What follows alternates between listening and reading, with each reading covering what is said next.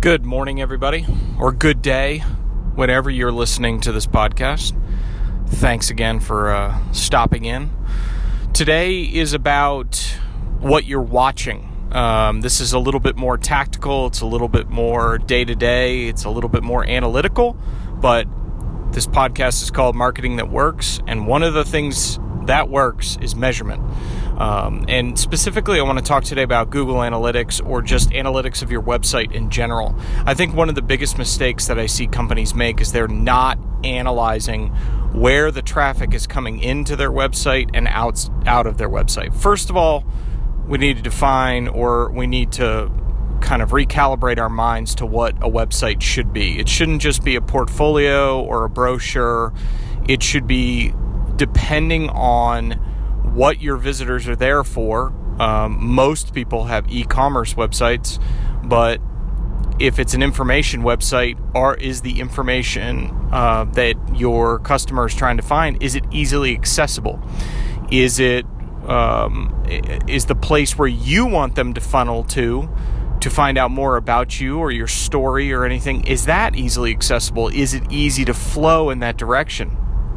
But going back to the root topic for today is, if you are not analyzing the pages on your website and using something like Google Analytics, where you can plug that in for free and you can analyze the site traffic and where people are coming in. A lot of the website builders now have it built in, but Google Analytics is probably the best tool.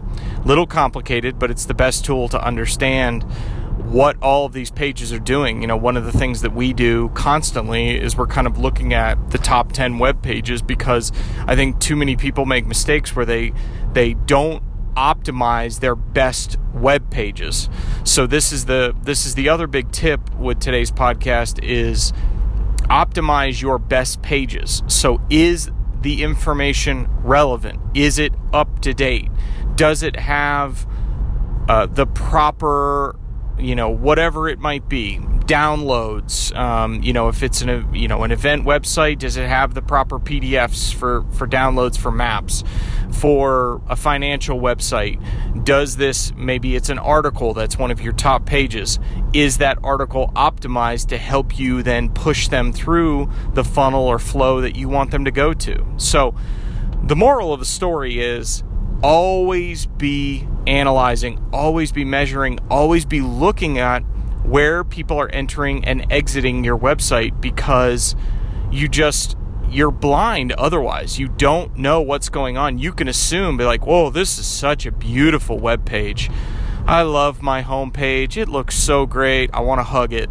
But if nobody's going to it and 90% of your traffic is going to an article on your website, what are you doing with that article to then push people to additional articles, or back to the homepage, or get them to download, or get them to sign up for an email list? So you constantly have to be analyzing that.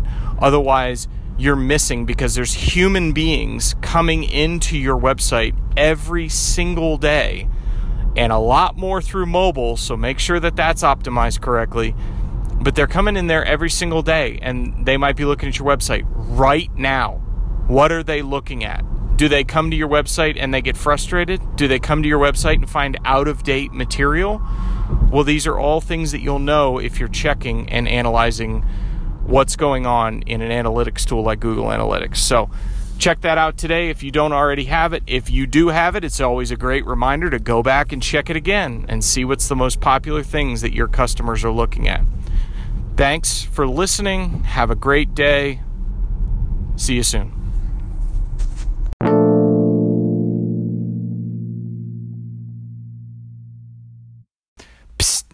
One final thing before you leave. If you could rate and review the show or subscribe, that would mean a great deal to me. I hope you have a great day. Thanks for listening.